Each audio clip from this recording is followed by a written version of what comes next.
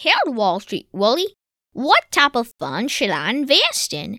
Index funds, ETFs, or mutual funds?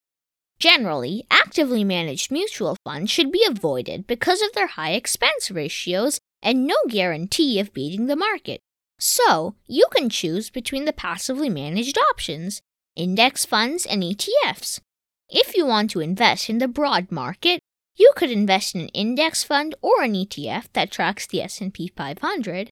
But if you want to invest in a certain sector, you could either put your money in an ETF that invests in that sector or in an index fund that tracks an index related to that sector.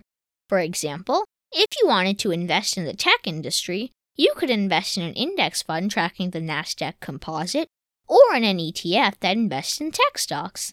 What costs should I keep in mind when investing in funds? The most important cost to consider when investing in funds is their expense ratio. Expense ratio indicates the operating cost of the fund and includes investment management fee, advertising expenses, legal fees, etc.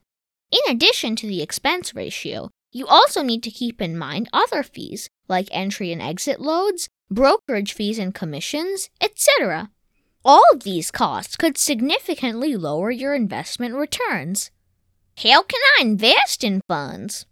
Most funds can be bought directly from fund companies or through an authorized broker.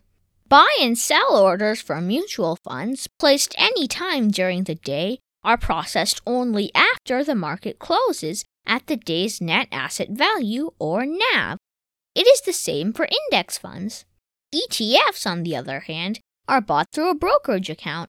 Their price fluctuates throughout the day, and they can be traded at any time during the day at their prevailing market price, just like stocks.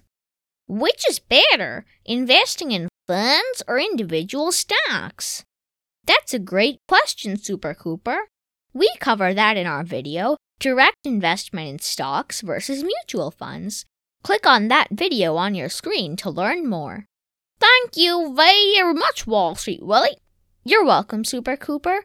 Remember, finance is your friend.